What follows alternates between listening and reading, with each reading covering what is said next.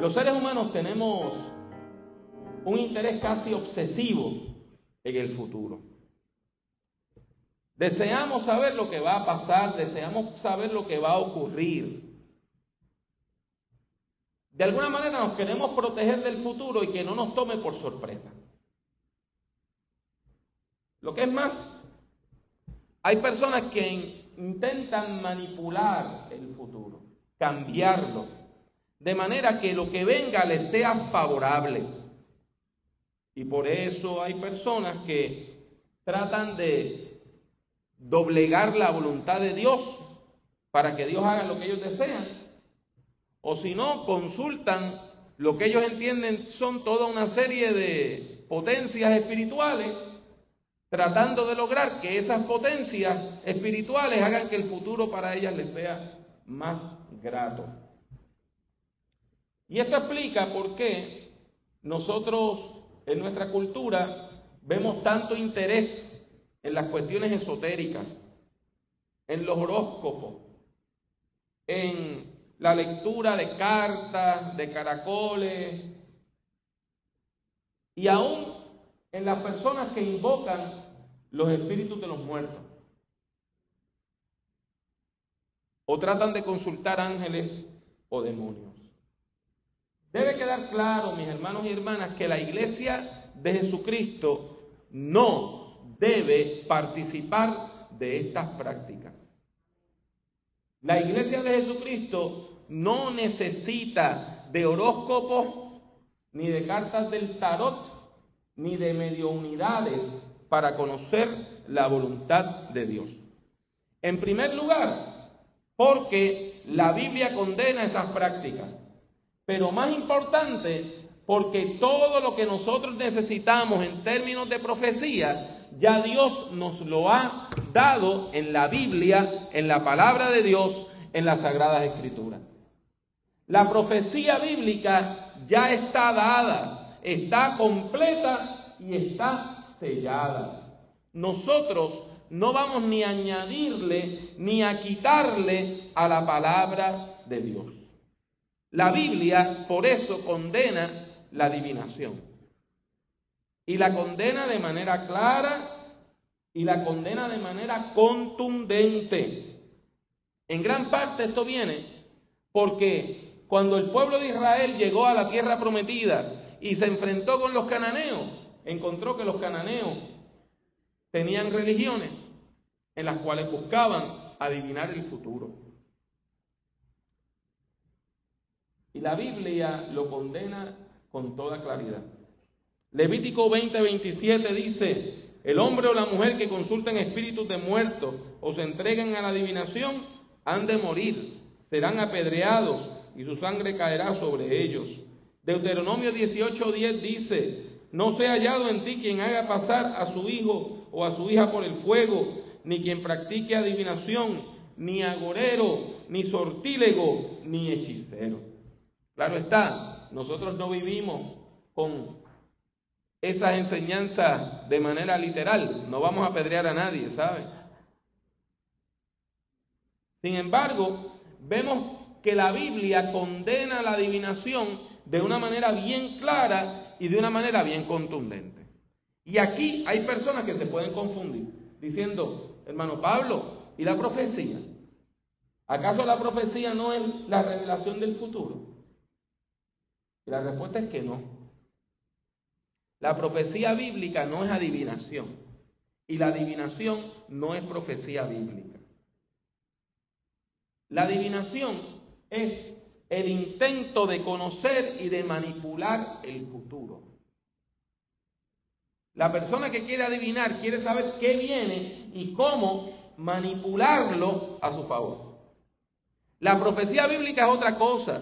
La profecía bíblica es la interpretación de la historia, la interpretación de la vida a la luz de los valores de la fe de Jesucristo.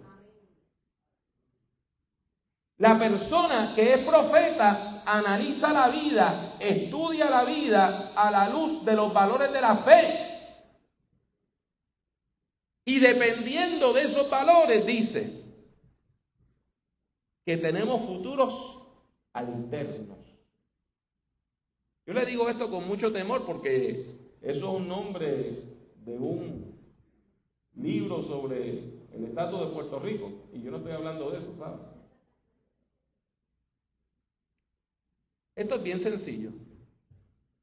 Usted tiene varios futuros posibles. El destino no existe. ¿Me escucha bien? El destino es un invento de la gente que hacen telenovelas de televisión y que escriben poemas y que hacen novelas, que le dicen que usted nació doblado y que jamás se va a enderezar. La Biblia no habla de destino en ningún sitio. La Biblia dice que usted tiene varios futuros posibles. Si usted es fiel a Dios, este es su futuro posible. Si usted es infiel a Dios, este es su futuro posible. Y si usted se revela completamente en contra de Dios, este es su futuro posible. El futuro depende, ¿sabe de qué? De nuestra fidelidad y de nuestra relación con Dios. Eso no cancela que la profecía mira al futuro. Pero mira al futuro basada en lo que ya Dios ha hecho y ha revelado en su palabra. La iglesia mira el futuro basada en la revelación que ya Dios nos dio en su santa y bendita palabra. Y miramos al futuro porque nosotros estamos esperando la plena manifestación del reino de Dios. Y por eso la Biblia establece una clara diferencia entre los adivinos y los profetas. Jeremías 14:14 dice: me dijo entonces Jehová, falsamente profetizan los profetas en mi nombre. Yo no los envié, ni los mandé, ni les hablé. Visión mentirosa, adivinación, vanidad y engaño de su corazón os profetizan. El profeta que se quiere meter adivino se coloca fuera de la gracia de Dios.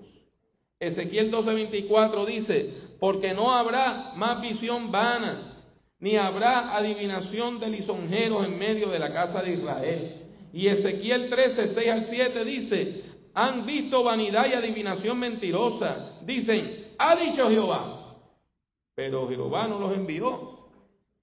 Con todo, esperan que confirme la palabra de ellos. No habéis visto visión vana, y no habéis dicho adivinación mentirosa, puesto que decid: dijo Jehová, no habiendo yo hablado. Y aquí vemos claramente la diferencia entre el adivino y el profeta. El adivino le dice: esto es lo que viene, punto y se acabó.